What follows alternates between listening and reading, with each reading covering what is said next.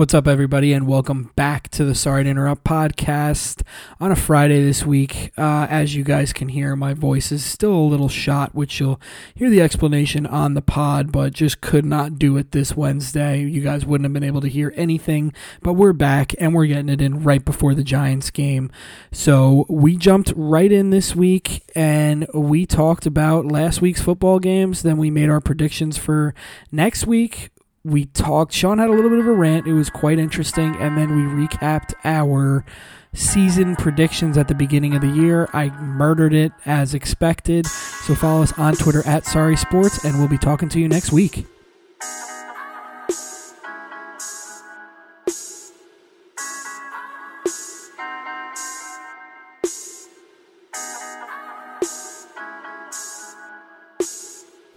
What's up, everybody, and welcome into episode 273 of the Sorry to Interrupt podcast. We are here on a Friday night. Yes, a Friday night.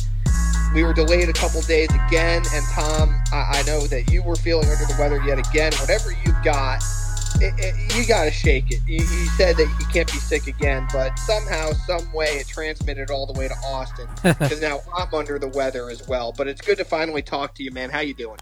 I'm better. I have a voice now. As of halfway through the day yesterday, I did not, even towards the end, and then I woke up today with a voice. I had whatever really kicked my ass a couple weeks ago. That was, like I said, probably the worst sickness I have to memory.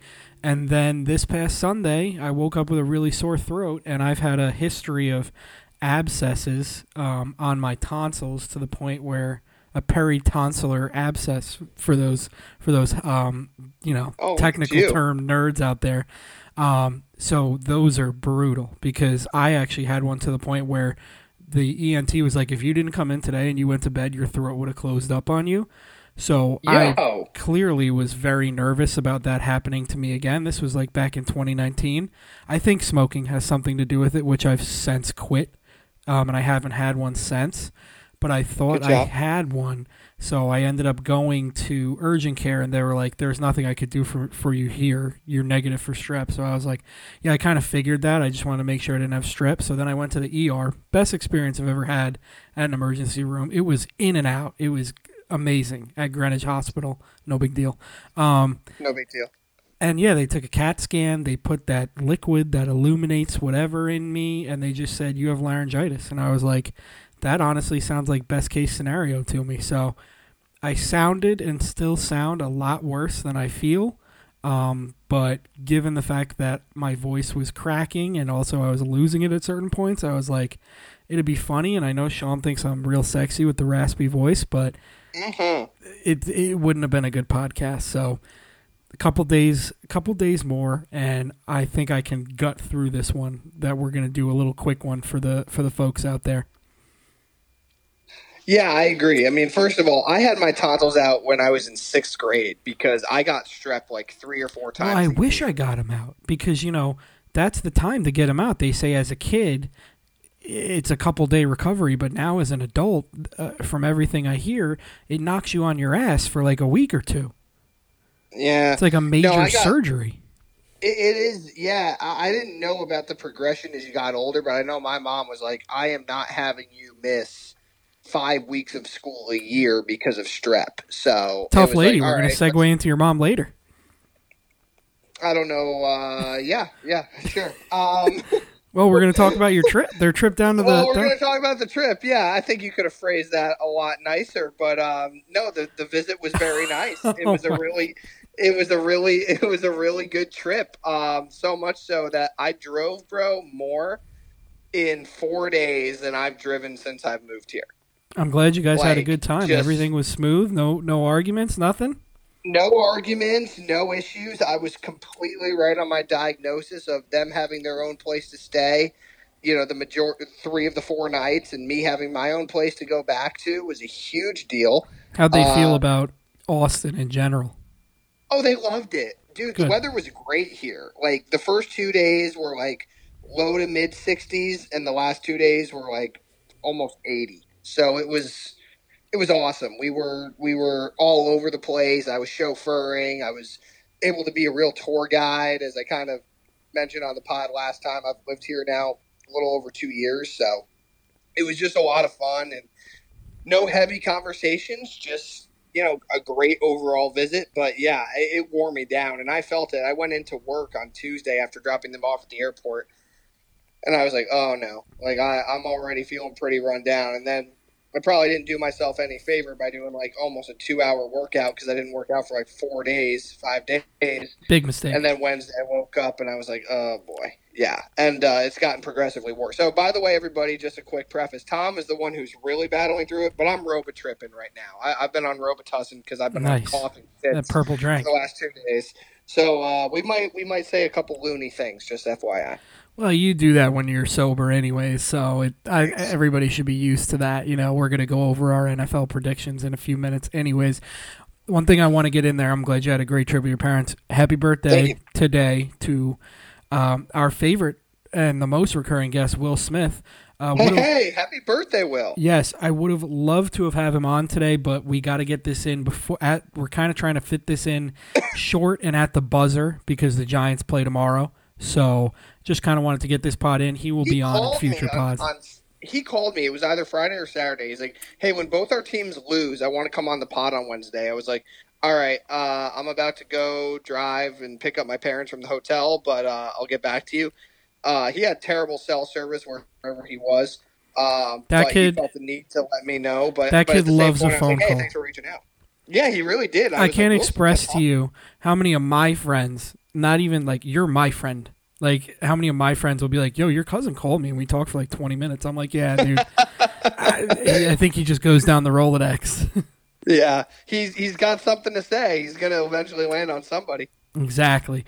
Well, I'm glad you had a good time with your parents. I'm glad that went smooth. And when I said your mom was a tough lady, it was complimentary, not negative. So I don't want any trouble with. No, I appreciate it. I was just when you said that, I was like, yeah. So we're just transitioning into that rough relationship we have. But no, you were right. Honestly, everything went great. So, and I'm just happy that you didn't have your throat close up on you. So yeah, that was huge. And everybody was making such a fucking big deal about it. I'm like, it's laryngitis. I sound worse than I am. I sound worse than I am right now. I feel 1,000%. I could run a mile, maybe walk a mile. I feel fine. But I'm just, it wasn't a big deal. Did it seem like a waste of a hospital trip to some people? Yes, but for me it wasn't because of the history of abscesses, and I don't want my throat to close up on me, preferably. That's a fair thing. Now, you did text me and you said I can't get sick again this year. Now, you've run 2 now in the course of 3 weeks. 20 days in. 20 days. It's going to be tough. Yeah, the laryngitis, I would count that as kind of like a half sickness. Again, that's kind of a thing where you sound like you're dying, but you're actually like everything is pretty much fine. But yeah, I said I'm going to shut it down. I don't know what it is. That's exactly what I texted you, but I'm going to shut it down. All right. I guess we'll just have to cross our fingers and hope we don't find out, right? Yeah. Oh, 100%. I'm going to literally be doing that with my left hand as I hold my phone in my right. All right. Tom, we're bearing the lead here, and everybody, listen, you got to allow us to catch up. It's been quite some time. Feels like a year ago these games happen. It does, and I told you, I was like, I don't care how and whatever, but I need to talk about the Giants. I need to talk about my Giants because there's a very good chance that I was very supportive of it too. As you can see, I'm here. No, you are. You're a warrior. You're a CEO for a reason. There's a good chance that 28 hours from now, the Giants are no longer in the postseason. But for right now, I'm still basking. Tom, it's been 5 days. You deserve it. I love it. Oh my God! And just for the record, you picked the Vikings to push. I picked the Vikings to win, and cover that -3 spread last week. The Giants were so impressive, and Daniel Jones. My God, I don't know. There's not enough good things to say about him. I know the Vikings defense sucks. I know I know they faced each other twice in 4 weeks. I don't care. He was absolutely incredible in this game, and I couldn't believe it. I was watching it with my parents at my place, and when Cousins converted that 4th and 8 that went 3 yards and realized the Giants we're going to win, I was like, let's fucking go. I can't believe they're playing the divisional round, man. It's my boy. Yeah, and it's crazy because it's one of those situations where the general consensus actually happened. It seems like everybody that was talking about it, and we kind of shied away from it, but everybody that was talking about it was saying, I think the Giants can win this game, and all the reasons that they listed actually happened. It was kind of a shock to see, because it never really goes that way. When the general public says something, usually you fade it, and the opposite happens. And in this case, and in the case of, the opposite happened with the Cowboys, but in this case, everything that everybody was saying, all the quote-unquote experts, actually happened. The Giants got a lot of pressure on Kirk Cousins. Their secondary shut down Justin Jefferson. They were able to get a running game, and Danny Dimes sliced and diced and ran all over this team. And it wasn't even it was a game at the end, I guess, but the Giants were in control that entire game. No, they were, and that's the thing is they outside of the first drive where Justin Jefferson, I think, made 4 catches, he did nothing the rest of the game. Dalvin Cook had a good first drive. He did nothing the rest of the game. Now, they couldn't stop Hockenson. Hockenson had a field day on this Giants team because, again, the linebackers can't cover anybody, and Hockenson is a really good tight end. But they got pressure on Cousins. Cousins was making plays, but I think the biggest thing was that the Giants' offense did something I didn't expect them to do. When we ran through our 3 propositions of how a game could go, I said the Vikings are either going to blow them out, they're going to win another one-score game in which they were undefeated in during the regular season, or the Giants were going to find a way to keep it a low-scoring game and win. And it was the Giants' offense looked like a 2007, 2011 Giants offense, man. Yep. I mean, everybody's saying that. that. Rodgers and Slayton and Barkley only carried the ball 9 times, and he only caught 3 passes. It was the Daniel Jones show, man. It really was. Like you said, it was his arm and his legs, and that's all it was. The Vikings defense had no answer for him.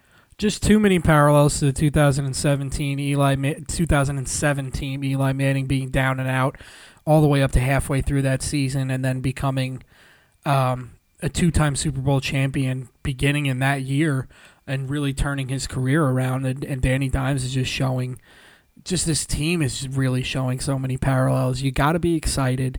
And then from the Vikings side, I mean, this is why, as a Jets fan, it's like, I don't want Kirk Cousins, man, because he puts up the stats. They go whatever. They had 13 wins this year or something like that. And then he throws the ball you need a first down.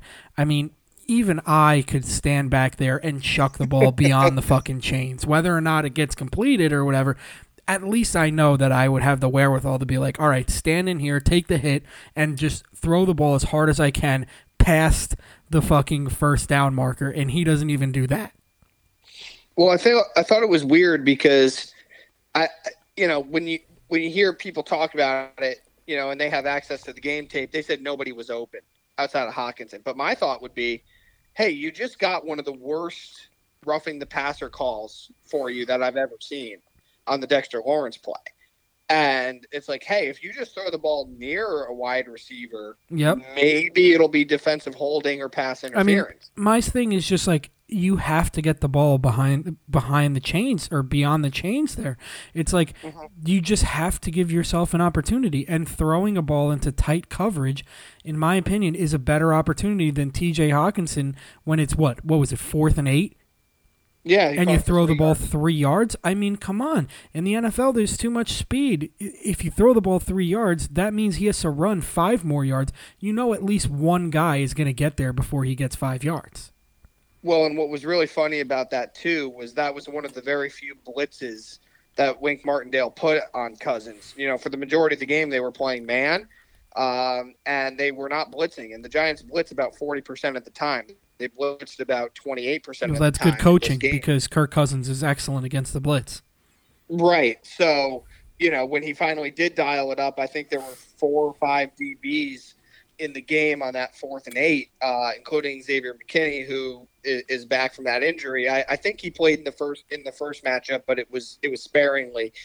But yeah, man, what a win! I'm gonna just continue to say this. I really hope we beat the Eagles next week or tomorrow because I hate the fucking Eagles. You know that. I hate them so much. They've caused me a lot of misery as a Giants fan throughout my youth, throughout my formative years as a fan. But I'm still playing with house money This team was projected to win 4 to 5 games. Yep. They won a playoff game on the road in a hostile environment. Whatever you want to say about the Vikings being frauds, they are. But the Giants still went in and beat them there. And as long as they don't get blown out tomorrow, I am so ecstatic about the present and the future of this team. And I think Daniel Jones answered all the critics. 100%. He's your quarterback of the future. I think there's no doubts about it. He did the opposite of what Kirk Cousins does. All right, you ready to move on to the next game, or you need a few more minutes? No, I'm good. I said everything I needed to say. I'm trying to be concise for both of us. I appreciate that. Congratulations. It must feel amazing. I wish someday that I could know what that feels like. All right, the Niners beat up on Seattle 41-23. Not really much to say here. The running game was just dominant. The defense was dominant. There really wasn't much Geno could do in that game. They were just all over him the entire game. Yeah, they were. I mean, Seattle did have, they were in the game at the end of the first half, but I think that was one of those circumstances where, again, I think you have to be watching the game to really know. It's like, yeah, they were in it, but you knew they never really had a chance, right? That's how I took it anyway. Absolutely. And it's really, we're going to talk about our recency bias Super Bowl picks, a genius segment by myself. It was. And it's making it really tough for me to stick to my guns here. And that's the exact thing of recency bias, right? The Eagles didn't play, and the Niners fucking dominated. But we'll see how I go when we get there. Moving on to the next game. Jaguars beat the Chargers 31-30. Chargers were up, 27-3 at halftime? Nothing. No, it's 27-0. Oh, I thought the Jaguars got a quick score before the end of the half. But at one point it was 27-0. It was. And then, listen, Herbert did not play well. I'm still going to ride for my guy, but there was a lot of overthrows there that did not look good in the second half. But this is on fucking Staley, and it's on the offense, and obviously a little bit of the defense too. You're getting pressure all first half on Trevor Lawrence, and then we've been pounding the table for this all year. You call off the dogs, you play prevent defense, and you give the Jags and Trevor Lawrence an opportunity to pick you apart. Chunk plays galore in the second half. It is a truly a fireable offense that game was lost. I think they fired their entire coaching staff outside of Staley. And our boy Bill Simmons made a great point. He said the Chargers are cheap, and that is the only reason why Brandon Staley is still the head coach, because they don't want a Cliff Kingsbury situation or a whomever another coach you want to name. Yeah, they don't want to pay two Matt coaches. Rule, whatever, exactly. So he's going to come back, and I'm sorry, but I can't. I'm not going to trust the Chargers again. I don't care how much talent they have. This is a tailor-made, perfect Sean Payton team, but this team is too cheap to go out and get him. Not to mention, I don't know. I think USC football kind of dominates out there, but if there was ever a time where the Rams are coming off a Super Bowl and they're looking more than down and out for you to take over LA, it's right now. You said a lot there, and I agree with all of it. First of all, what a job by Lawrence. To have a first half like that where you throw 4 picks. And I Doug know Peterson, too. Yeah, but I know a couple of them weren't necessarily on him. One was a tip ball. One, the wide receiver ran the wrong route. But it was when you have that, you're shell shocked and you're getting blown out at home.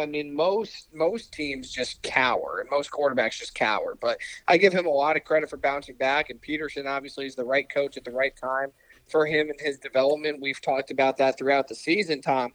But what I'm most impressed by is the fact that the Jaguars have been in this position a lot over the last couple of weeks. I look back on that Ravens game that they absolutely had to have, and they came back and won that game. The Dallas game, they had to come back and win that game. I know they didn't show out in the Tennessee game, but they hosted that for the division championship, and they won it. So they have a bit of a pedigree at home of winning these games. As for the Chargers, you know how I feel about Brandon Staley.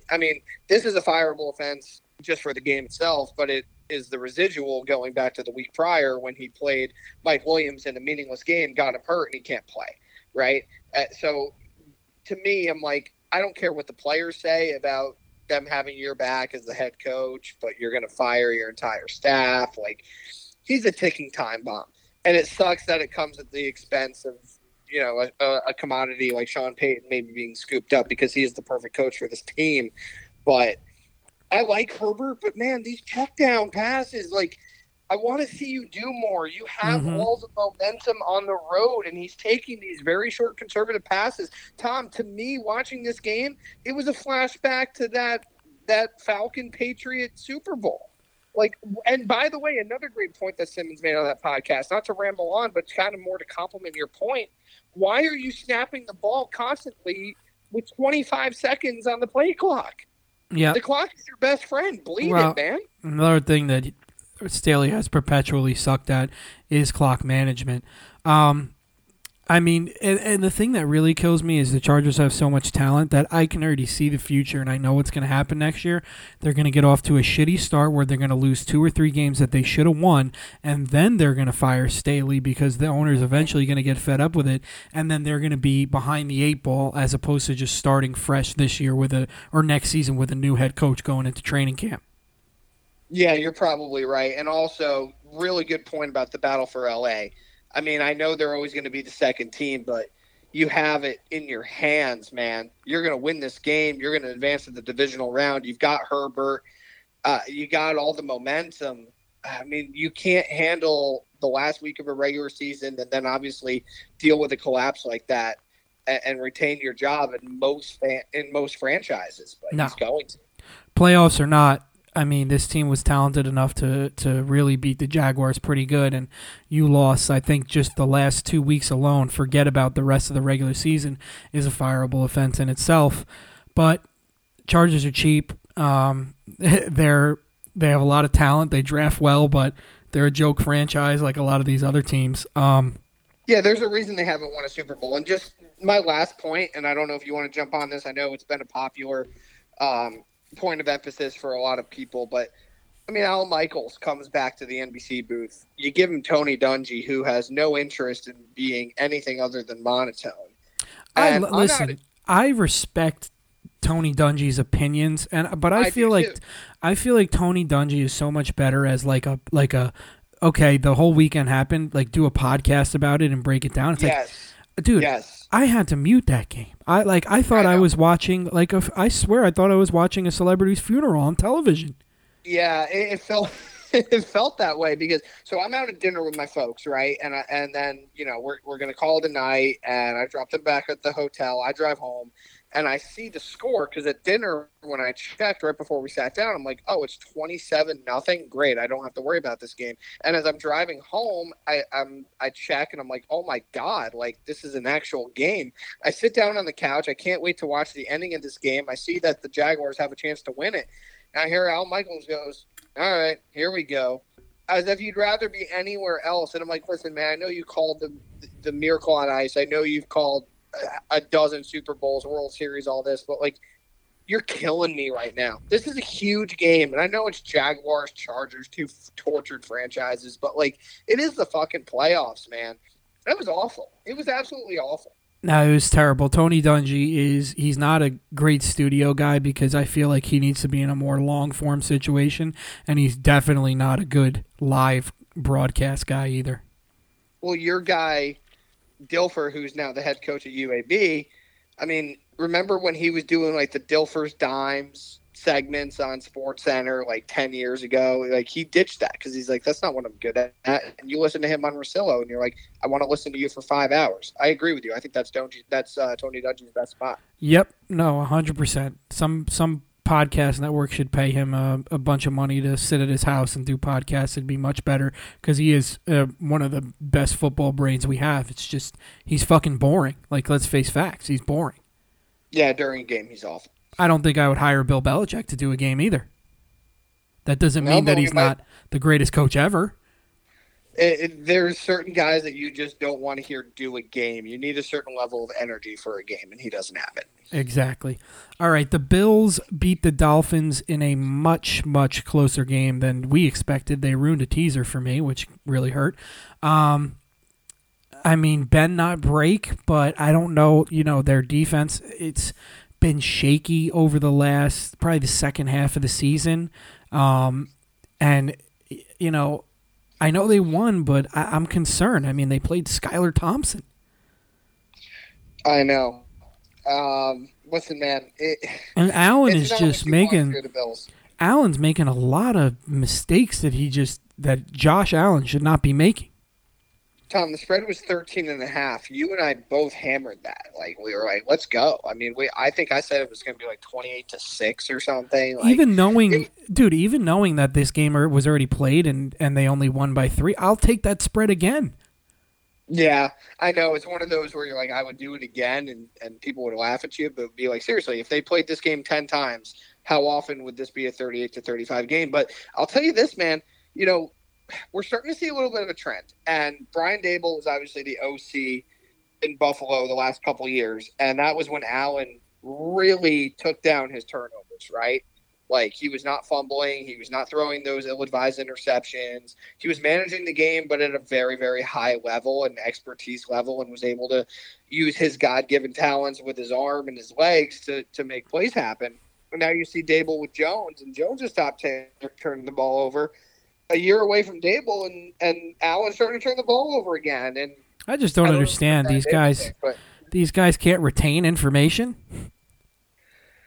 Well, also, I don't know how you feel, but when I watch Josh Allen, I'm kind of like, this guy has a little bit of a Superman desire, and he really is. He's unbelievable. You want him, unless you have Patrick Mahomes or maybe one or two other guys, there's nobody else you'd rather have. But there's times where I'm like, dude, you are just trying to do way too much right now. Take the fucking cheese. Mm-hmm. And but that's the thing. Patrick Mahomes does that. You can watch a drive where Patrick Mahomes just check down 7 yards, check down 8 yards, check down, first down, and it's like, and then every once in a blue moon when it's available and it's needed, he makes the explosive, unbelievable, I can't look away play. But he doesn't make the which Josh Allen obviously makes probably just as often as Patrick Mahomes. It's just Mahomes doesn't make that mistake when he's trying to force something. Instead, he goes, oh, okay, Clyde Edwards-Helaire or whoever their running back is now is out in the flat and everybody else is covered. Here, I'm just going to make my life easier and we're going to walk up 7 yards. Listen, when you look at the score, you think Skylar Thompson actually played well. He really didn't. Defense created turnovers and scored a couple times, which allowed them to get to 31 points. But let's talk about the Dolphins for a second. How in God's name are you still in the huddle with 4 seconds left after you've already used 2 timeouts to avoid delay of game penalties? And you're at like 3rd and 2, and you're just continuing to push it back. Like, I would think if you're a third-string quarterback, one of your better strong points is the ability to manage the clock, no? Yeah, I think that has to do with obviously the quarterback, but as well as the head coach, where it's like you're trying to be a genius right now and make the perfect play. And sometimes you just need to have a good play. Because I think at that point, field position and clock management is more important than the perfect play, right? Oh, 100%. But, I mean, they shot themselves in the foot because – I'll tell you what, man, walking away from this game, I don't have a lot of trust in the Bills. I don't have a lot of, nor do I. I don't have a lot of trust in Josh Allen, and I'm concerned about their defense. They don't get a lot of pressure, and they can be beat over the top. They really can. But they are advancing, and, hey, the Dolphins put up a great fight, and you said it last week on the pod, and I couldn't agree more. I'm glad that Tua was ruled out from the get-go and never got a chance to play in this game. It's going to be really interesting next year, man. We'll talk about it in the offseason, but I think you're going to have to drag that guy off the field. He seems like that type of guy, and I'm really curious to see what the Dolphins do about it. The announcement from the GM was that he's their starting quarterback next year, so we'll have to wait and see. Bengals beat the Ravens 24-17 in another division clash. here, Tom. I mean, we've had a lot of these 49ers, Seahawks. We had Bills, Dolphins that we just talked about, and now Bengals, Ravens.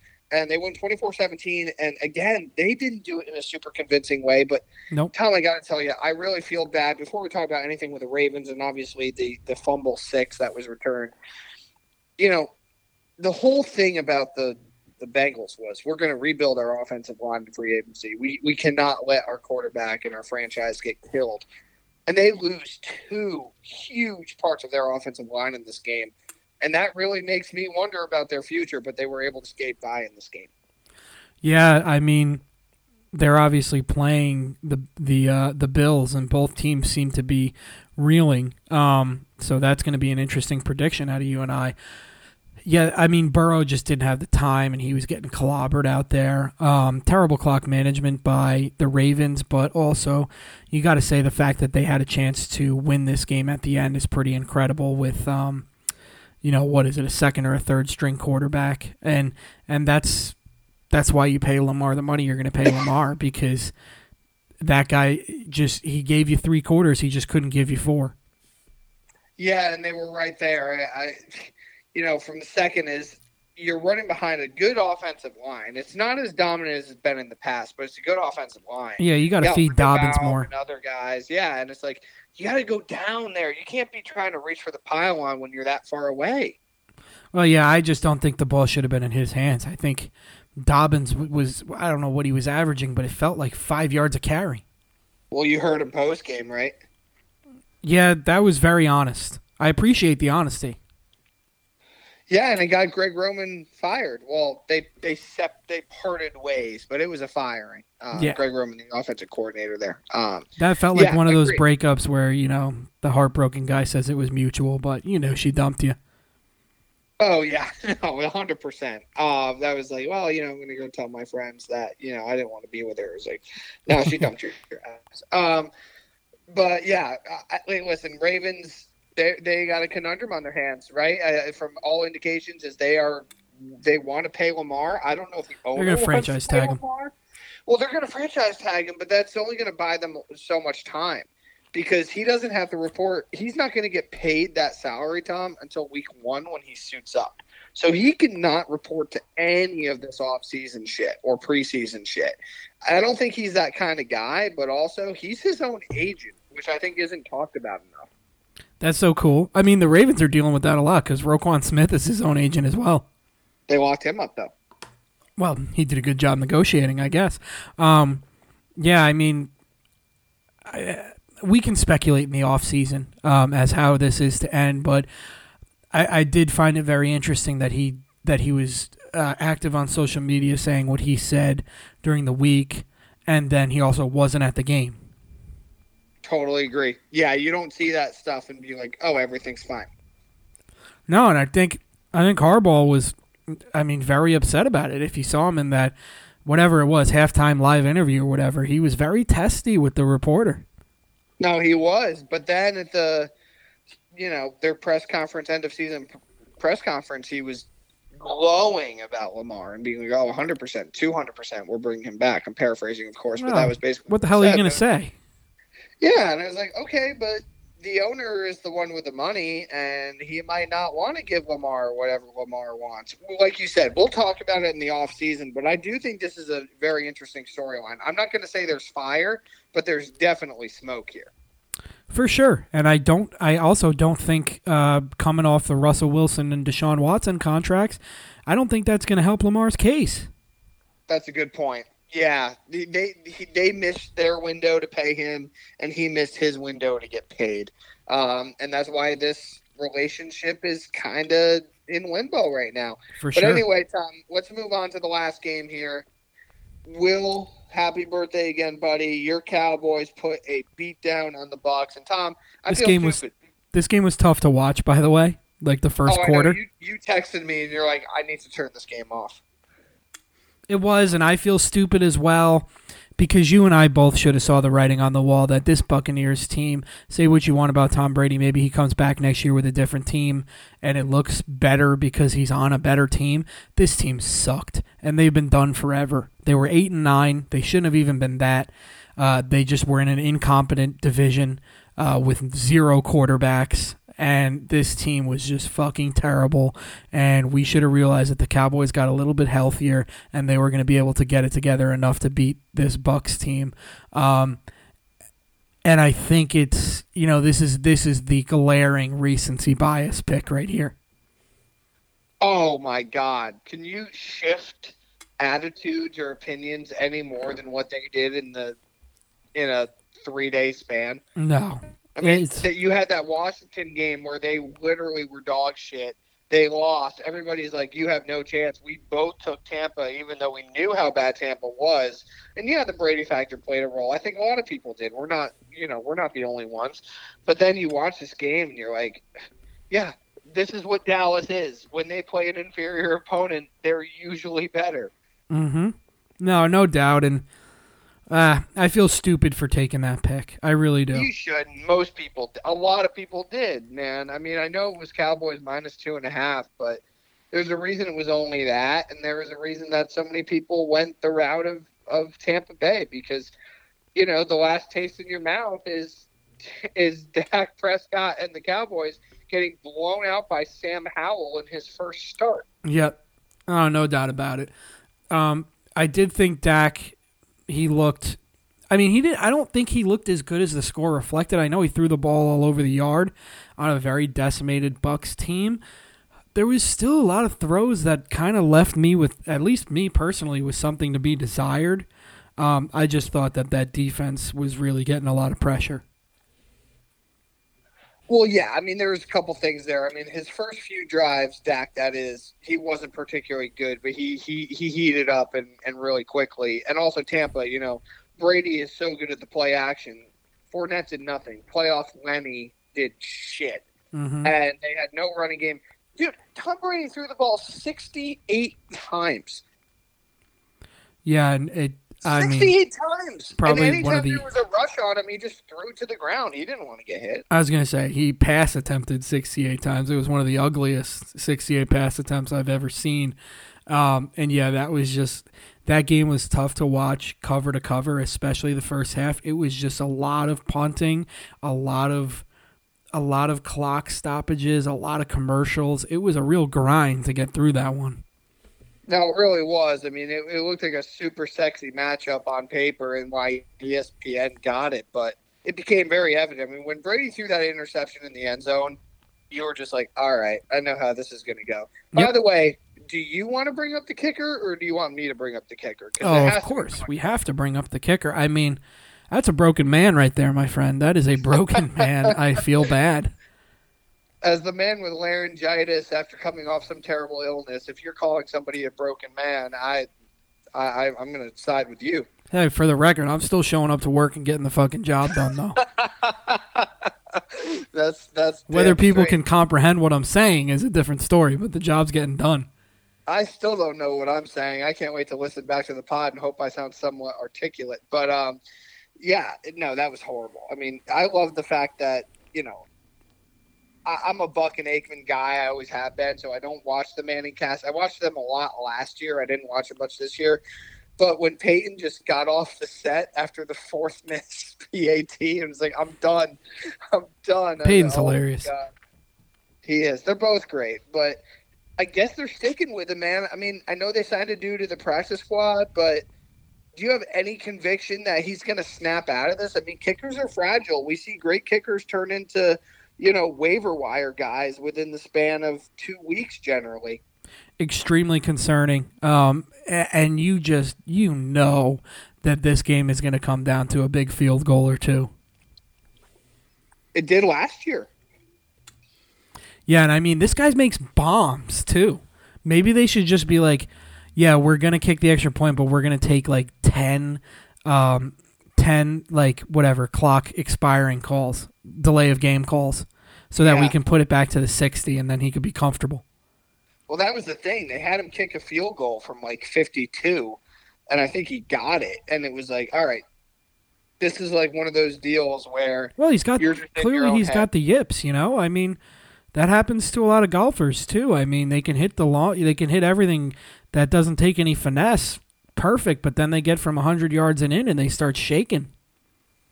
Right. Yeah, Chuck Knobloch on my mind there, or or even worse, Rick Ankiel. Remember that playoff start with the Cardinals where he was throwing everything to the backstop? It was like, oh my God, you're watching this guy lose it in front of national TV in the playoffs, which sucks. But yeah, listen, the Cowboys got a very convincing win. They're on to San Fran. And Tom, I think it's time that we preview divisional weekend. Now, last week you gave the spread on a couple games. I'm going to do that again. Asked me to guess the few others. We're going to guess them all. Guess all of them, or okay. I mean, we'll know. If you took a peek. But I am pulling up FanDuel. I did not, by the way. Pulling up FanDuel as we speak. The only right one now. I do know, unless it changed, is Giants Eagles. I don't know any of the others. Well, that's the first game we're going to do if my login would come in here. I mean, I'm not on Wi-Fi, so we gotta bear with me. This is not good podcasting. Oh boy. And you got sirens in the background. Yeah, well, you know where I live. I do. I think last time I saw it, it was Eagles minus 7.5. That is the spread. Nothing's changed there. Saturday at 8:16 p.m., the Giants face the Eagles in Philadelphia. And the spread is, like Sean said, minus 7.5. Sean, what do you think? I'll talk you through it again like I did with the Vikings last week. This is the third time that they're playing each other, and what's really odd about this is it's the third time they're playing each other in like a 2-month span. Mm-hmm. They played week 14, week 18, when again the Giants didn't play their starters, and now. So I was thinking about it. The Eagles really haven't played a great game in like 6 to 7 weeks. Are they due? Maybe since that Giants game. So I'm drawing parallels to that 2007 team. The Giants got absolutely blitzkrieged by Dallas twice. And they went into Dallas in the divisional round and beat them. I'm not going to do it. The Eagles are too good. I think the Giants have been an unbelievable story. The Giants have been so much fun. I love this team. I hope it's competitive enough to stay on late. But with 7.5, I could see the Eagles winning this game 28-17. Okay, so you're taking the Eagles with the spread.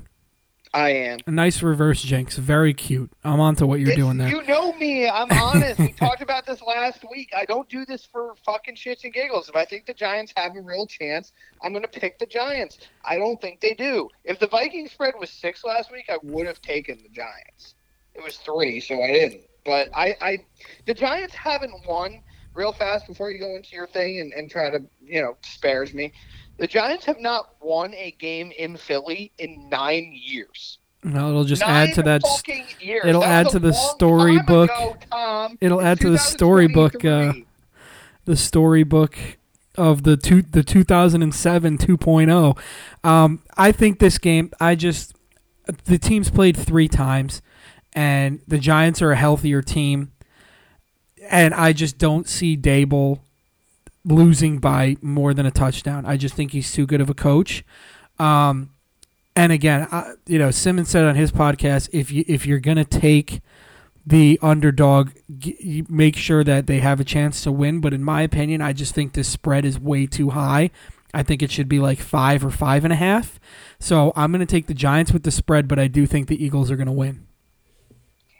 I hear you. I would love every fabric of my being. That's the tough part is with the 7.5 and you get the hook there.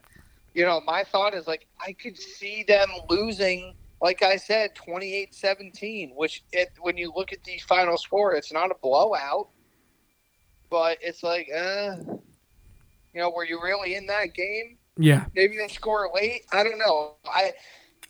It's to me the keys in this game are Lane Johnson's health.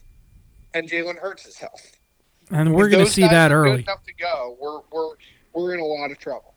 Yeah, for sure. All right, well, we both have the Giants losing. I have them covering. You have the Eagles covering. For me, it's Dable. I know the Eagles have a good head coach as well. His name right now, Sirianni. Sirianni. I know you hate him. He came in as kind of a clown. We all made fun of him, and he's kind of shoved it in our face so far. But Dable is like right now he's I might be putting my resume out for adoption and he's looking like a candidate. He can do no wrong for me. If the Giants lose this game, it won't be because they're out coached. It's because simply they just don't have enough talent. If you go 11 on 11, the Eagles' offense against the Giants' defense, even with some of the Giants' playmakers, the Eagles are a lot better. Yeah, they're just much faster, but I don't know. These Giants is a scrappy bunch. I think they're going to keep it close. Let's go Giants, baby. Let's go Giants. All right, the first Saturday game, our second Saturday game we are doing here. The Jacksonville Jaguars head to Kansas City, 4:31 Saturday, which is tomorrow. Sean, give me a guess on the spread since you said you only knew the Giants. Yeah, I only knew the Giants. I have a feeling that even though Kansas City never covers the spread, they went lofty here. So I'm going to say Chiefs minus 10.5. Chiefs minus 8.5, my friend. Okay. Now, before we move on to the next one, let's do an over-under because there's only 4 games for the Giants-Eagles. It's 48.5, excuse me. Under. I'm going to take the under there, too. Okay, back to the Chiefs game. Chiefs 8.5. I know they never cover, but that's also in the regular season when they don't give a fuck. It was an awesome comeback by Trevor Lawrence. I think the Chiefs are going to shit on the Jaguars this week. I'm going to take the Jaguars to cover. Wow, okay. Chiefs to win, Jags to cover. I'm taking the over on this one. It's 52.5. I just think the Chiefs just fucking run train, and they really justify my Super Bowl pick with them. What did you say the over was? The over-under was? 52.5. I'll take the over. I actually think the Jags will score in this game. But I agree with you. I think it's going to be such a blowout. I think the Chiefs are going to be up by like 14, and they're just going to keep scoring. But the Jaguars are going to be able to sneak in a couple touchdowns there that don't really matter, and they're easily going to hit the over. I see this being like 34-26. Okay. 34-27, something like that. Okay. That's feasible. I think it's going to be closer to like Chiefs 37, Jags 20. And that's a very good possibility. I haven't seen the Chiefs cover. And even going back to the playoffs last year, I mean, they're hanging by the skin of their ass, and they actually lost that Bengals game. I mean, they win. I give them credit for that, but they don't blow teams out. They haven't in a while. This is a week, baby, with a bye week. Keep in mind there's a bye in there. I know. All right. Next game, this is the first Sunday game, Sunday at 3:01 Eastern Time. Everything's Eastern Time here. You know I only deal in Eastern Time. You know better than anybody. We know. The Cincinnati Bengals head to, what is it? What's the name of their place? Something Park. Orchard Park in Buffalo. I don't know the weather up there, but go ahead and give me a guess on the line. Bills minus 2.5. Wow. Okay. It is the Buffalo Bills minus 5.5. Oh. So really? If you're going to guess that spread, I'm going to say that you're taking the Bengals in this one. Absolutely I am. Yes. I'm right there with you. I think the Bengals could win this game. I don't like their offensive line injuries. We talked about that earlier. I think that really hurts them. Tom, they were running away in that, obviously, Damar Hamlin game. You know, it was 7-3, but they were driving. It seemed like they could do whatever they wanted against that Buffalo defense. I mean, I don't know if Damar Hamlin's going to be at this game. I don't know if he's going to, make some kind of appearance, via FaceTime or whatever, but there's going to be high emotions in this game. I mean, you can't have two teams that experienced something like that only 3 weeks ago, do it again, so soon. But in playoff, with playoff ramifications, I don't love the Bills, I don't like the Bengals offensive line issues, but I hate the Bills defense. So I'm taking the Bengals. I hear that. I'm in agreement with you. I think the Bengals can definitely win this game. Although I'm not rooting against the Bills. It would be cool to see them win a Super Bowl, kind of a storybook ending, even though they are in my division. Over-under. Because you don't hate them like you hate Miami and New England, right? Of course not. No. I mean, the Bills are, talk about between them and Minnesota, I think they're the most tortured, right? They're right there. I think the Chargers and Falcons would be in that next tier. Yeah, for sure.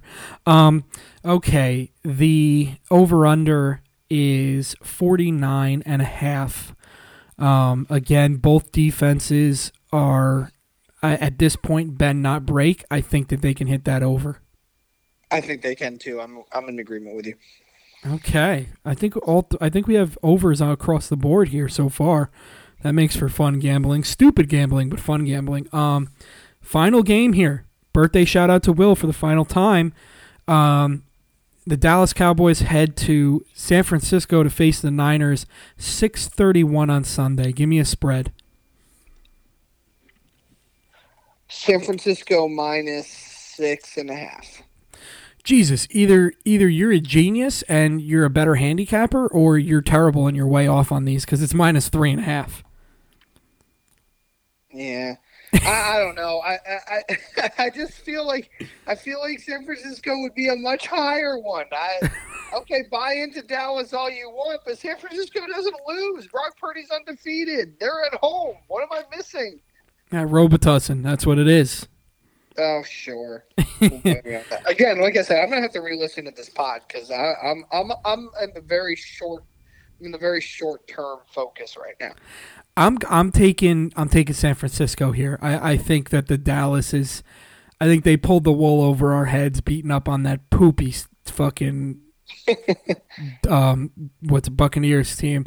I think the Niners defense is just going to use and abuse that Dallas offense, and I think that they're going to run all over the Cowboys. And you know what? I think Purdy. The thing is, you know, if you stack the box to try and stop the run, Purdy has the ability to pick you apart. And then if you don't and you leave guys back, McCaffrey's going to run all over you.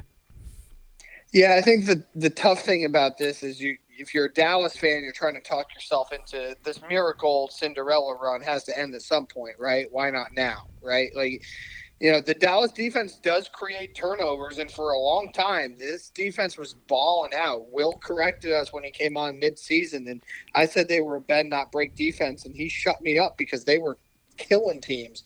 But they haven't recently, outside of that Tampa Bay game, but I think that's more product of Tampa. Yeah. They don't ask Purdy to do a lot of shit, though. That's the point. A lot of it's improvisational, and the other part of it is just get guys in open space. Everybody's healthy.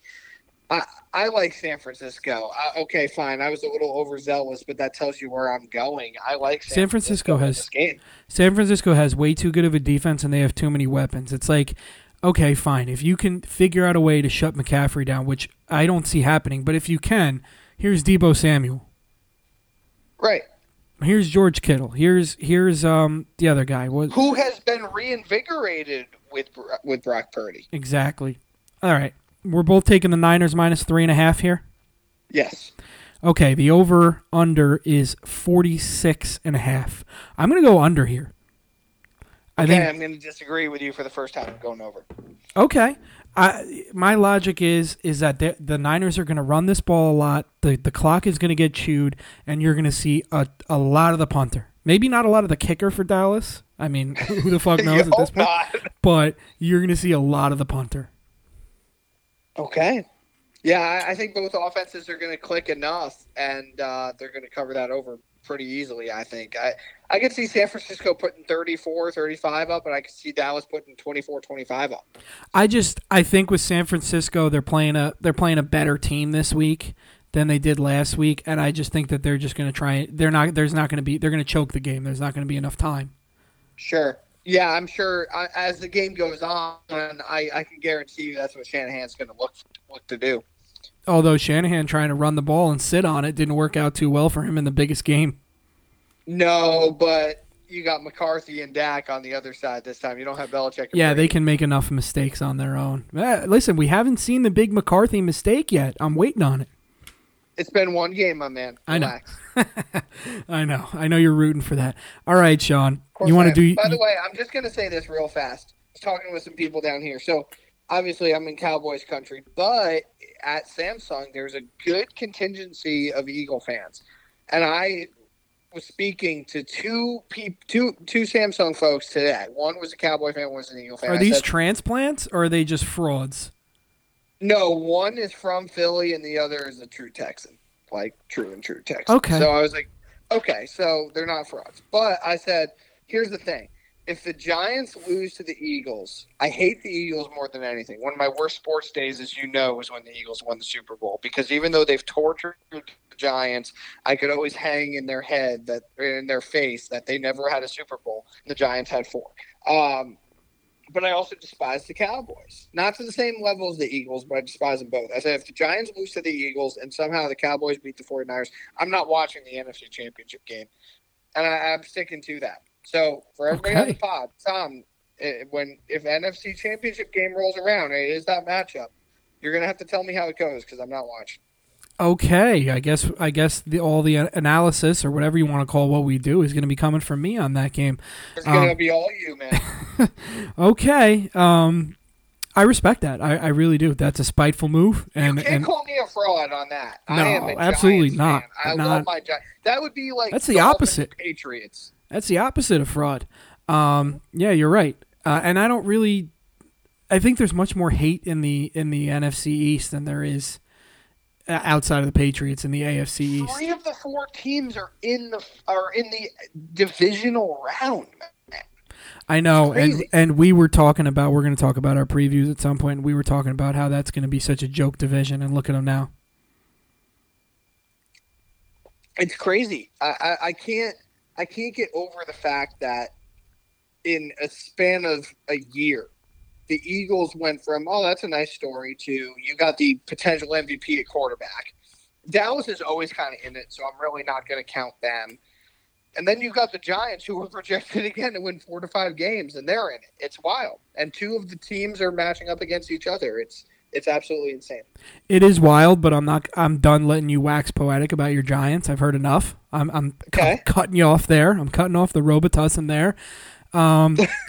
So listen, the last time I had Robitussin was an hour and 45 minutes ago, so I'm good. You should be good.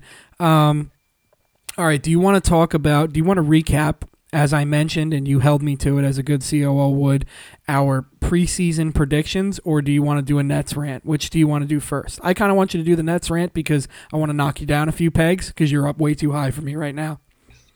Okay, here's my Nets rant. I'll make it quick, fast. I texted you late last night as I'm watching Nets Suns, and the Nets get blown out. You texted me as I was getting into bed, and I just went to bed giggling. Yeah, good. I'm glad I could provide some late night entertainment. I hope you had some very sweet dreams. We talked about this last week on the pod. Oh, well, the Nets are a better team. They have a healthy Joe Harris. They have T.J. Warren. They have Seth Curry. 4 straight losses. 4 fucking straight losses since the Durant injury. It's the same shit as last year. Kyrie Irving, for as much as I love him, is, and we all know this, he's obviously not a 1. But the dude has not galvanized this team in the least bit. Tom, they lost to Boston. I can tolerate that. That was actually a good game until the Nets just could not make a shot late. But Boston, as we saw last night against Golden State, is a finals team. They are ahead of the class. They are the best team in the Eastern Conference, probably in the league, right up there with Denver. Then you go and lose to Oklahoma City. You got to score 29-14 in the fourth quarter. 29-14. You got Isaiah Joe and Josh Giddey making every shot in the book. Like, guys who are shooting 30.2% from 3 are like 4 for 4 in the fourth quarter. Terrible defense, bad luck, whatever. You go to San Antonio, who stinks. You lose that game. Then you go to Phoenix, who are 2-12 in their last 14 games. You lose to them. Now they're in Utah. I'm not even looking at the game. I'm not looking at the score. You don't have to worry about me being distracted outside of whatever medical thing I have with my Robitussin going on that's worn off probably halfway through this podcast. Fuck the Nets. I'm tired of the expectations. That's why I love this Giants team. If they lose tomorrow, I got no problem. There were no expectations. Those teams are fun to root for. How in God's name, after your best player said why he requested a trade last year was because they were so fucking awful when he got hurt that they went from the 2 seed to the 8 seed. They're on their way to that again. Fucking again. This team sucks. They don't play defense. They can't make shots until late in the game when it's already over. I'm tired of it. And now I've got UConn to worry about, who've lost 5 of their last 6. They went from a top 3-4 team in the country. They're going to be out of the top 25. So what I thought was a great winter of basketball, I'm done. I am now back onto, I'm hoping for the Yankees again, just so that they can torture me for 3 or 4 months, because that's what I have to hang my hopes on, because of this goddamn basketball team. Trade Durant in the offseason. He deserves everything he wants. Get rid of Kyrie. Clean house. I don't care what this team does. They're going to trick me into it 2 or 3 or 4 more times. Doesn't this sound like our Yankees conversations in August, Tom? It's the same shit. I can't take it anymore. Jacque Vaughn is the same as Steve Nash. Kyrie Irving can't do anything. They're going to lose and lose and lose and lose. Done with investing in this team. Wow, what 4 games can do, huh? Shit. A week ago, I was talking off the ledge. Well, I guess I was wrong there. Yeah, that's New York sports for you, ladies and gentlemen. We'll talk to you next week. For the love of God, though, man. Honestly. We went through that stretch. It's like, oh, you'll beat Oklahoma City. You'll beat San Antonio. That's a reeling Suns team. Utah sucks. Fuck this.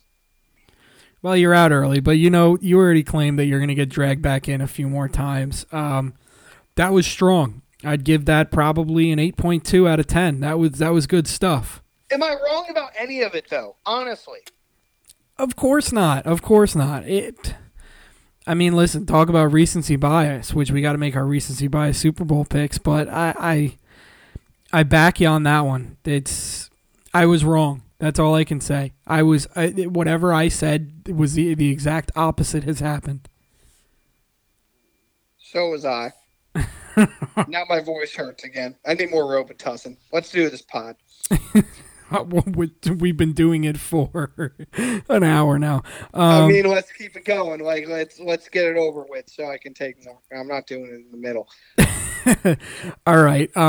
Before we do our preseason recap, it's like Drunk House with Simmons. Yes. It's like, yeah, Robo tripping Sean. Recency bias Super Bowl picks. Sean, I got to stick to my guns. Eagles, Chiefs. I know the Niners are really making it hard for me, but I'm sticking to my guns. Eagles, Chiefs here. Chiefs win. All right. I got 49ers, and I've got Chiefs sliding into that Bengals spot. I don't like the offensive line injuries. I was going to say the offensive line definitely threw you off there. Okay, you're going to have to keep track of that for next week. And who you have winning? I got you. I've done a good job for this week. Yes, you did. You had the Bengals actually winning the Super Bowl, and you've pulled them out altogether. So who's winning now? Chiefs. Welcome to the dark side. That's something that I've stuck to all year, and I'm proud of it, because now that we're going to do our preseason recaps, God damn it, Sean, I really should have stuck to my guns all year, because honestly, I'm a fucking expert. This is an expert level performance by me. Well, I look like a clown, so I think you should just keep going. Okay. I tallied up all of my over-unders that we did on the preseason pod. Do you want to guess my record? 22-9. Well, there's 30. 22-10. 22-10. You were one off. I went 23-9 on my over/under guesses. Wow. Yeah. Well done. I really should have took every penny I had and bet on those. I didn't think I was that good at this. And I told Michaela it's probably a one-hit wonder. Next year I'll probably go 11 and whatever. Well, you got this year. So yeah, no, I'm truly very proud of that. That's nothing to shake a stick at. Not at all. Congrats, buddy. Thank you. And I I won on a on our picks this year on a kind of a technicality, but actually I will say it's more like 22-9 because the Chargers, I picked the over and they pushed. So I guess you could say 22-9. You and your fucking pushes, man. What do you want me to do? I'm right there with Vegas. I'm not criticizing you. I'm just saying it's fucked me pretty good, particularly in our pick segment, because we had the same amount of wins. Individual awards, I didn't do as hot. I had the MVP being Herbert. Not an MVP type year for him. Offensive Player of the Year, I might be able to win. That's Justin Jefferson. Okay. Defensive Player of the Year, I don't really blame myself for this one. I picked Joey Bosa. He got hurt for like 90% of the season. What was with him and his temper tantrum throwing the helmet a couple times, by the way? Come on, man. I heard he didn't even get penalized for the throwing of the helmet. It's whatever he said to the referee while he was doing it. But yeah, I mean, you got to be better than that. He cost his team there, like in a very important situation. Offensive Rookie of the Year, Sean, I think I could have won this had he not torn his ACL. That was Breece Hall. Mm-hmm. Defensive Rookie of the Year. On his way. Defensive Rookie of the Year. Next year, learned a lesson here. You know, I learned some lessons every year. File it away. Don't pick a safety. They're not going to win it.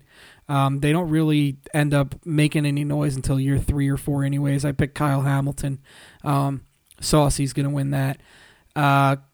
This is the bad one. I had Comeback Player of the Year, McCaffrey. I don't even know if they have that award. He probably should win it, though. The bad one. The major stain on my predictions this year. Coach of the Year, Brandon Staley. Don't worry. You ready to laugh? Well, you didn't tally your over-unders, right?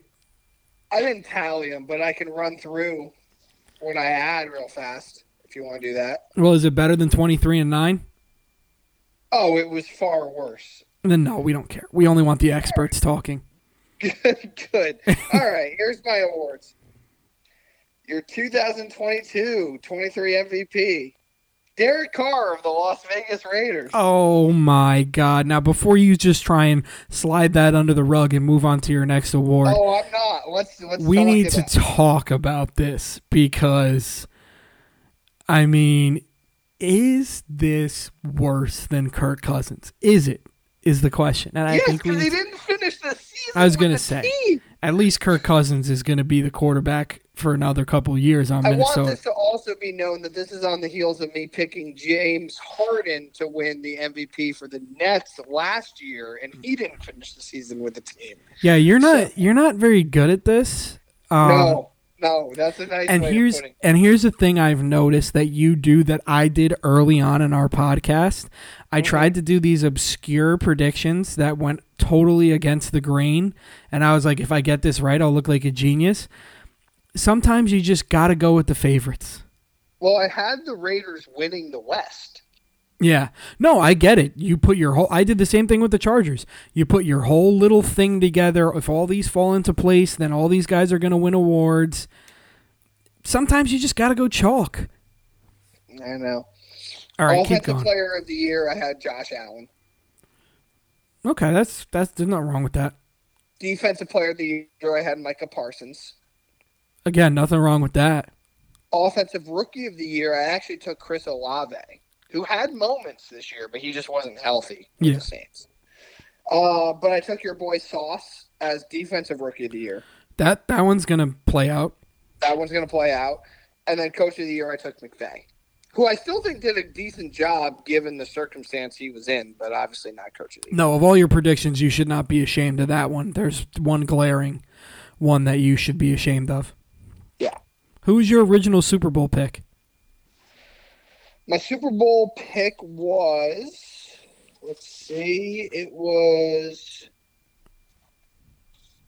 Rams-Bills. I had Rams-Chiefs and the Chiefs winning. So, yeah, the Rams was one of my 9 losses for the over-under, for sure.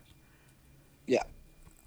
I mean, that's the thing. Like, we learn this lesson every year. Even the most, highly paid experts, quote-unquote, get totally fucked up because when you make these predictions, you're going a lot off last season. I mean, Tom, you and I talk about it. Back when there was the old CBA and preseason games mattered, I used to think it was probably like the first 5 to 6 games that were kind of preseason games and teams were getting used to like getting out of that. I think the first like 8 games of the year now, like you have to still kind of think about last year because you just have no handle on this season yet. Yeah, I definitely agree with that, especially with the lack of training camp. I have to say I feel good. I had the Raiders going under and I had the Broncos going under. I feel great about that. Although I did have the Broncos sneaking into the 7th seed in the playoffs, so I can't say that I'm a savant, but I did take the under. It's all right, man. Good. That was a good pick. I mean, I went 23-9. It's not a big fucking deal. They're all good picks. 23-9. 23-9. That's awesome. Yeah, I might actually have to take my own advice on this podcast because had I taken all the money I had and thrown it on those predictions and then also taken some of the money and put it on our weekly picks, I'd be swimming in it. Oh, you would be telling your current employer that you're good. Yeah, right. You're moving on. I would be telling my current employer that I quit because then I'd be like, I'm a professional gambler, and then next year, by week 3, I'd be crawling back. Right. Yeah. You'd be doing the Happy Gilmore with Chubbs. I'm stupid. You're smart. You're the best. I'm the worst. Yep. Exactly. You're good looking. I'm not attractive. Yeah. We're not gonna get too big for our britches here. I will obviously brag about it next year when it comes to this time, but I'm gonna tell you that unless I can do this 2 or 3 years in a row, it might have been beginner's luck for the first year. Although we've been doing this for like 5, that I decided to actually keep track of that. No, listen, man. You were 100% on top of it, and that's why I really tried to be diligent about making sure I kept up with your crazy ideas last week on the fly. I was like, okay, I'm writing this down. It took me 5 years, but I realized that if I actually just write down our record every week, it becomes really easy to keep track of. It's shocking how that happened. Instead of having to scramble and tally them up at the end and sit here for an hour. I know. Well, you saved yourself a lot of time. You saved yourself a lot of anguish, and hey, this has been fun. But hey, congrats on the 23-9. That's awesome. Thank you, man. I'm sorry about your Nets. I'm excited for your Giants. I know. I could see it. I see a path. But you know my pecking order with my teams. Yes, I do, and I know the Giants are probably number 2. They are it's Yankees, Giants, it's UConn basketball, it's Brooklyn Nets, and then far in the 5 is Alabama. Well, you can feel good about one of those, regardless of the outcome on tomorrow. I can. It's been an awesome year. We have a quarterback and we have a head coach, and it's just sickening. Things, and you're good. It's just sickening because you look at the run that those cocksuckers up in Boston went on for the last 20 years, and we're over here, and you're getting excited about the Giants advancing to the second round of the playoffs, and I'm excited about Sauce Gardner winning Rookie of the Year, and meanwhile they've got rings galore. Every team that they have, every professional sports team that they have up there has won a ring within recent memory. Yeah, I mean, the Celtics are still 2008, but it looks like they're knocking on the door again this year. And by the way, I know we don't talk hockey, but the Boston Bruins are fucking on one this year. And they were good last year. So they're running away. I think they're 12 points ahead of the second seed in the East. So, you're going to have the Celtics, who are going to be probably the runaway in the Eastern Conference in basketball. You got the Bruins, the runaway in hockey. But it looks like the Red Sox and the Patriots are falling on hard times, which doesn't make me all that upset. No, I don't. They've had plenty of time to have their run. And Anything else you got going on? Anything good for the weekend? Just recovery, R&R? Yeah, man, I'm gonna fight this cold off. It's a great excuse to do nothing. I just want to sit at home and watch football, and I'm gonna lay low. I'm gonna assume you're probably doing the same, unless you're gonna surprise me here. No, Michaela and I are we're trying to get I mentioned to you about the car shopping, and we're still in that. Oh yeah, what's vortex. the update on that? Oh my God! It's just been these people. The car salespeople really are the scum of the earth. And what are you dealing with? I say that every time. It's like if they were any good, they'd be in fucking San Francisco selling software. If they were actually good salespeople making some real money. So these are like the bottom of the barrel. But yeah, I mean, last week on Friday, we fucking drove out to Long Island. Brought the car all the way back to Port Chester, which you know how far of a drive that is. Oh, that's not fun. Had our mechanic look it over. Shout out to him. He gave it a full, put the thing up on a lift. I mean, he had a flashlight under the car, standing on the, he gave it everything, gave it the clean bill of health. True due diligence. Yes, and then we drive all the way back to Long Island. It's probably about 8 o'clock on Saturday now. I left work at 2, so I've been doing this for 6 hours, and then I sit down with the sales guy. We had already established a price a price range the last time I was there, and then the guy has the nerve to throw a price that was about $4,000 higher, and I go, what are you talking about? After and he was you brought it to the mechanic, after you did all that? Yep, exactly. And I said, what are you talking about? And he goes, oh, you must have thought I was talking about this car. And I looked at him and I said, thought you were talking about this car. I said, I just drove that car that we've been talking about for a week now, you and I back and forth.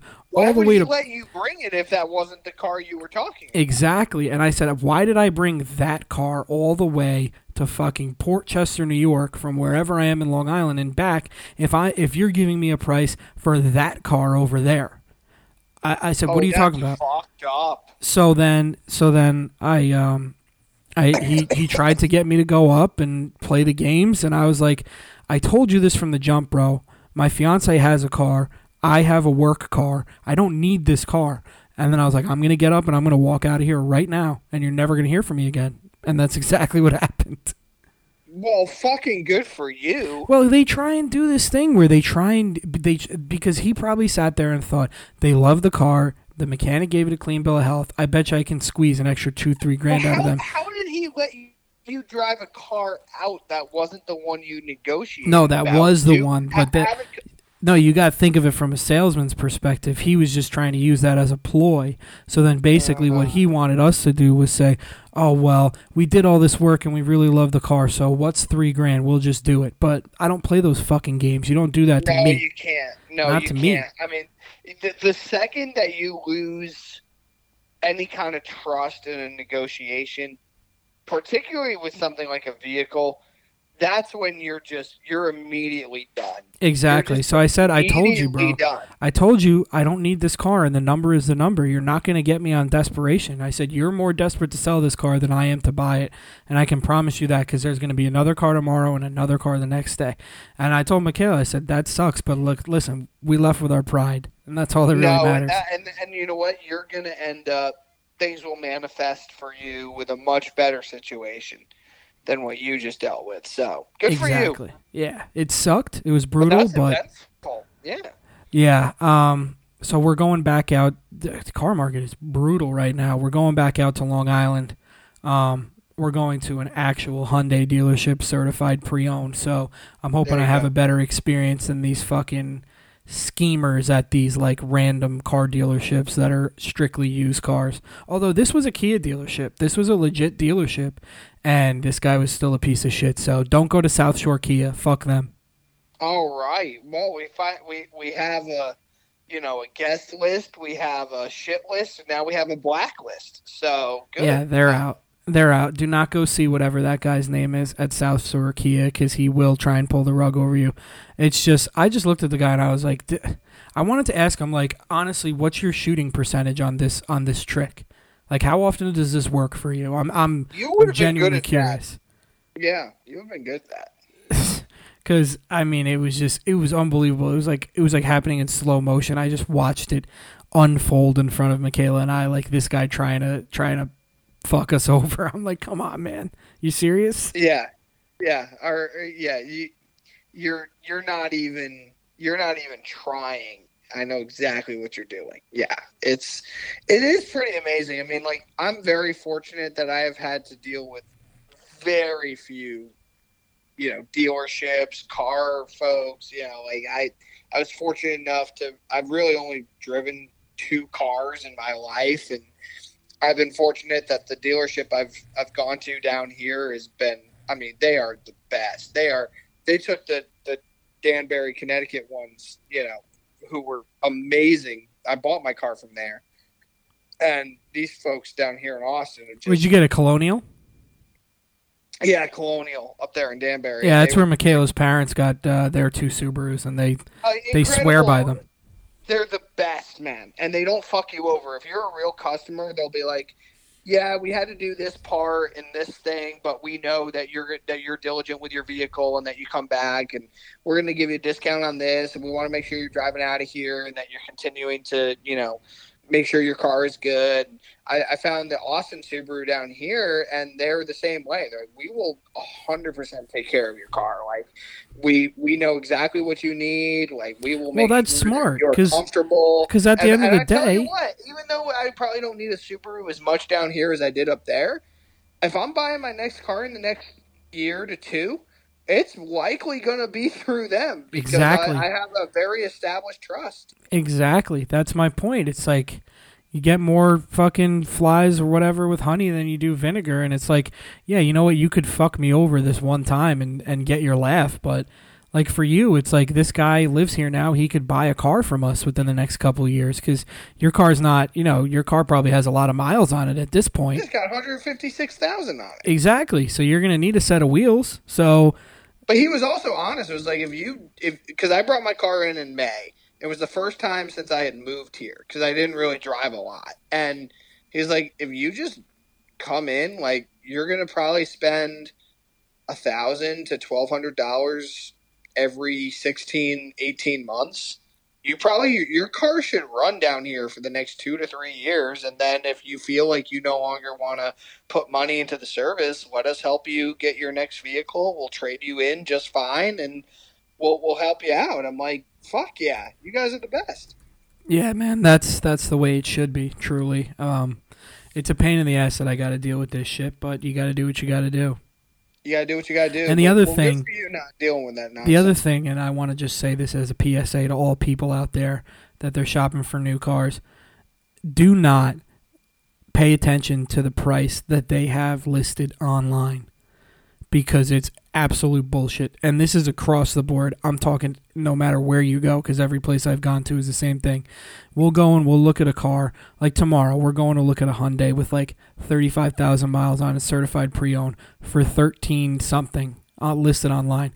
We're going to sit down after we do the bullshit test drive, and I look to make sure it doesn't have flood damage and whatever, and they're going to say, well, that's the price if you finance it through us, but it's actually $16,000. I'm already prepared for that. But that's what they do. They get you all excited because it's fucking so far below, and you're like, oh, I could probably talk them down to fucking, $12 grand. This is going to be great. That's not the real price. Whatever the price is listed online, if you're not financing the car through them and you want to pay cash or finance it through your bank or whatever, you better tack on between $2,000 and $5,000 to that car. See, this is why we're so unique and so good.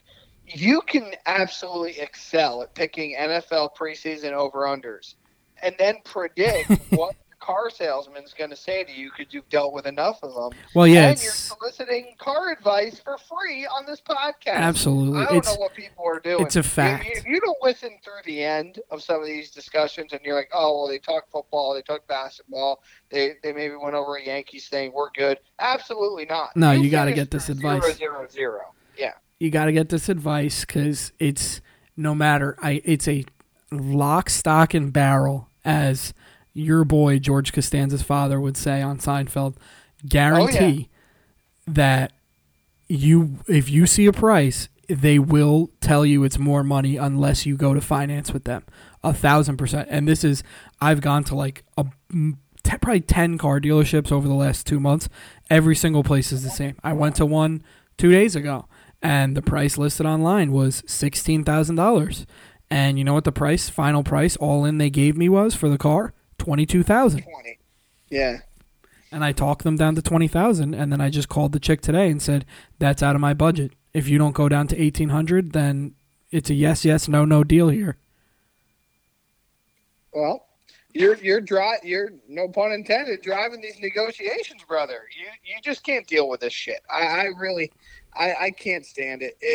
It's such a seedy fucking industry. Well, it just goes back to if these people, like, you know, if they were at the top of their game, they would be selling fucking software or something where they make $200, $300, $500 a year. 100%, but you also do know that clearly the reason they're continuing these tactics is because they capitalize enough. Oh yeah, no doubt about it. And I tell people, for every one of you, they're getting 2 or 3 suckers that are like, "Oh, I didn't know." And plus, great. They're making such stupid money on their margins because people, unfortunately, I wouldn't even call them dumb. I would just call them more ignorant to the game.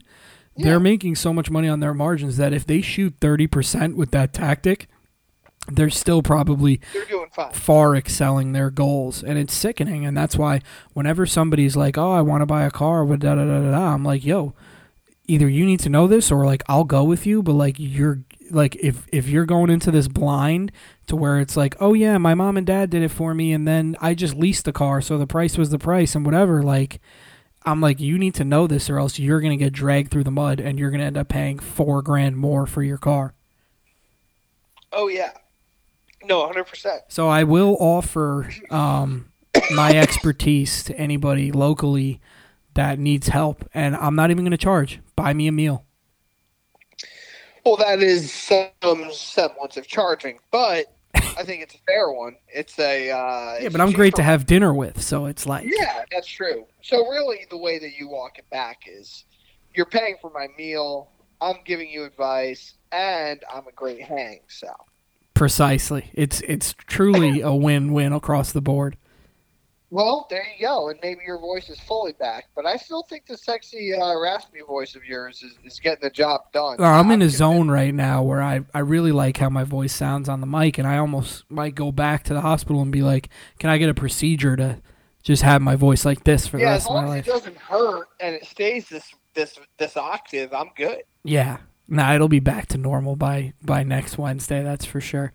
But listen, you enjoy your lounging around. Aside from football and basketball, which you've sworn off, so we're not going to do that. There is some golf on.